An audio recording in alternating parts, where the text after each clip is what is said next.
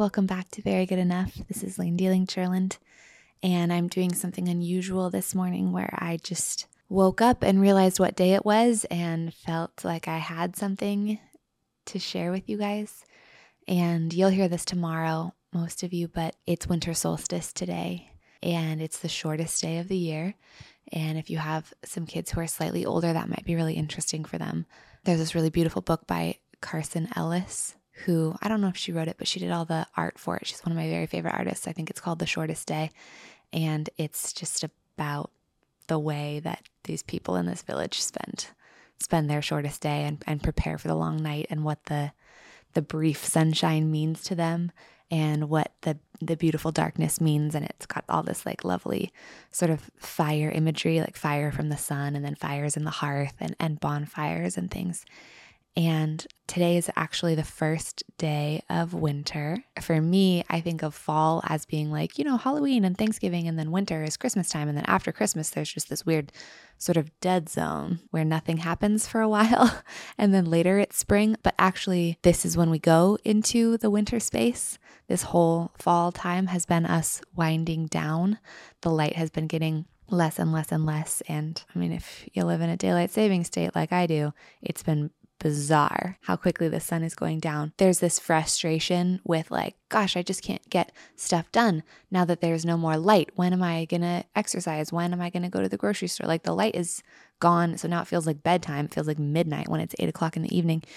And the actual natural season really conflicts with us wanting to go and go and go and get done and get done and get done. Holidays are especially that way. Christmas, I think, is especially that way. There's this sense that I should be going to parties, and other people have sparkly clothes on and things to do. And for children, that we should just hype and hype and hype, and there should be so much fun for them, and it should be this big, loud, bright time. And it totally can be those things.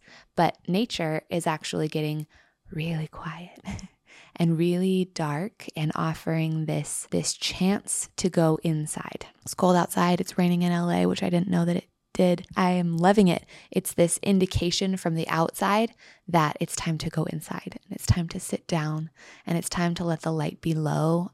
The holiday can be festive, but it also can be quiet and connected. And there are those hours after children are asleep, and when you don't have a party and it's already dark and it's 8:30, but you don't go to bed for many more hours, where you're just sort of in this space where you could let the light be low, and you could let music be quiet, and you could let there be fire. You could light a candle or a fireplace and sort of be with your decoration, and let festivity actually be really still. I'm just still being here with the tree, holding a person who's close to me, holding a person I feel warmly about, holding a mug of something warm, and just really being with what's happening around me. That sort of dead space after Christmas, it's actually this marvelous time of nature's invitation to go inside and take stock and be home and be with your people. There's this pressure, again, right after Christmas at the start of the year to like hit the ground running as though it's like full summer and the sun is out. Pack your schedule, do things you've never done before, get your kids signed up for things, plan for the year, make resolutions, get those things done.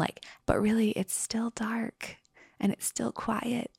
And I think nature and plants and animals and all the things that indicate to us what the time of year is, what we are doing, this system that we're part of, it's actually all still quiet. Your plants need less water. They're not putting out leaves. The sun is going down.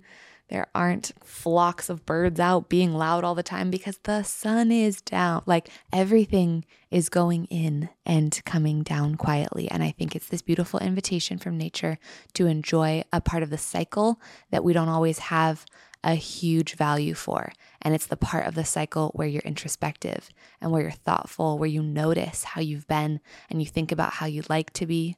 You sit down and let your eyes kind of focus on these children, focus on this life partner and this home and yourself, and just see them. Notice where they are right now. We can get so caught up in things, the flurry of things, that we actually kind of haven't seen our people in a while, or looked in the mirror and noticed, I don't know, age lines, fullness, Happiness? How do my eyes look? Are they bright?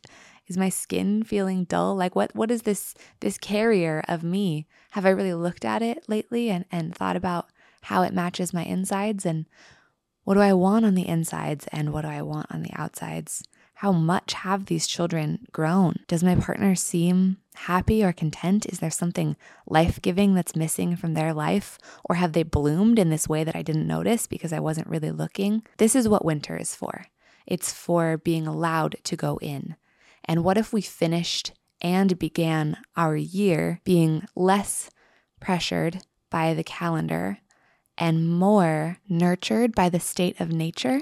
Like the year ends and begins in quiet darkness, and it doesn't really get ramping up for a while. And what if we could sort of take our right place as little pieces of nature as much as we can? Obviously, life rolls forward and emails keep happening and Christmas break is over and kids go back to school and totally stuff starts in January. I don't mean that we pretend that stuff is not real. But I guess I'm hoping for myself to take a moment or a couple of months to sort of ritually pack up and close the curtains and be with myself and conserve my energy and maybe come into the time of light and spring with a lot more richness and a lot better information about myself and the people that I'm with and how we actually are and how we want to be. And so perhaps I'll leave you guys with, if Christmas next week is looking a little quieter than usual, maybe that's good. And if you find yourself desperately wanting to cancel plans, maybe go ahead. And if Christmas or New Year's or whatever is coming next for you is like a raucous, exciting, sparkly, wonderful time, amazing. But maybe there's a little room inside your heart or soul that you can reserve for dimming the lights and just lighting a candle and holding that space of quietness and observing and real wintry presence inside, even while all the festivities are going on all around you.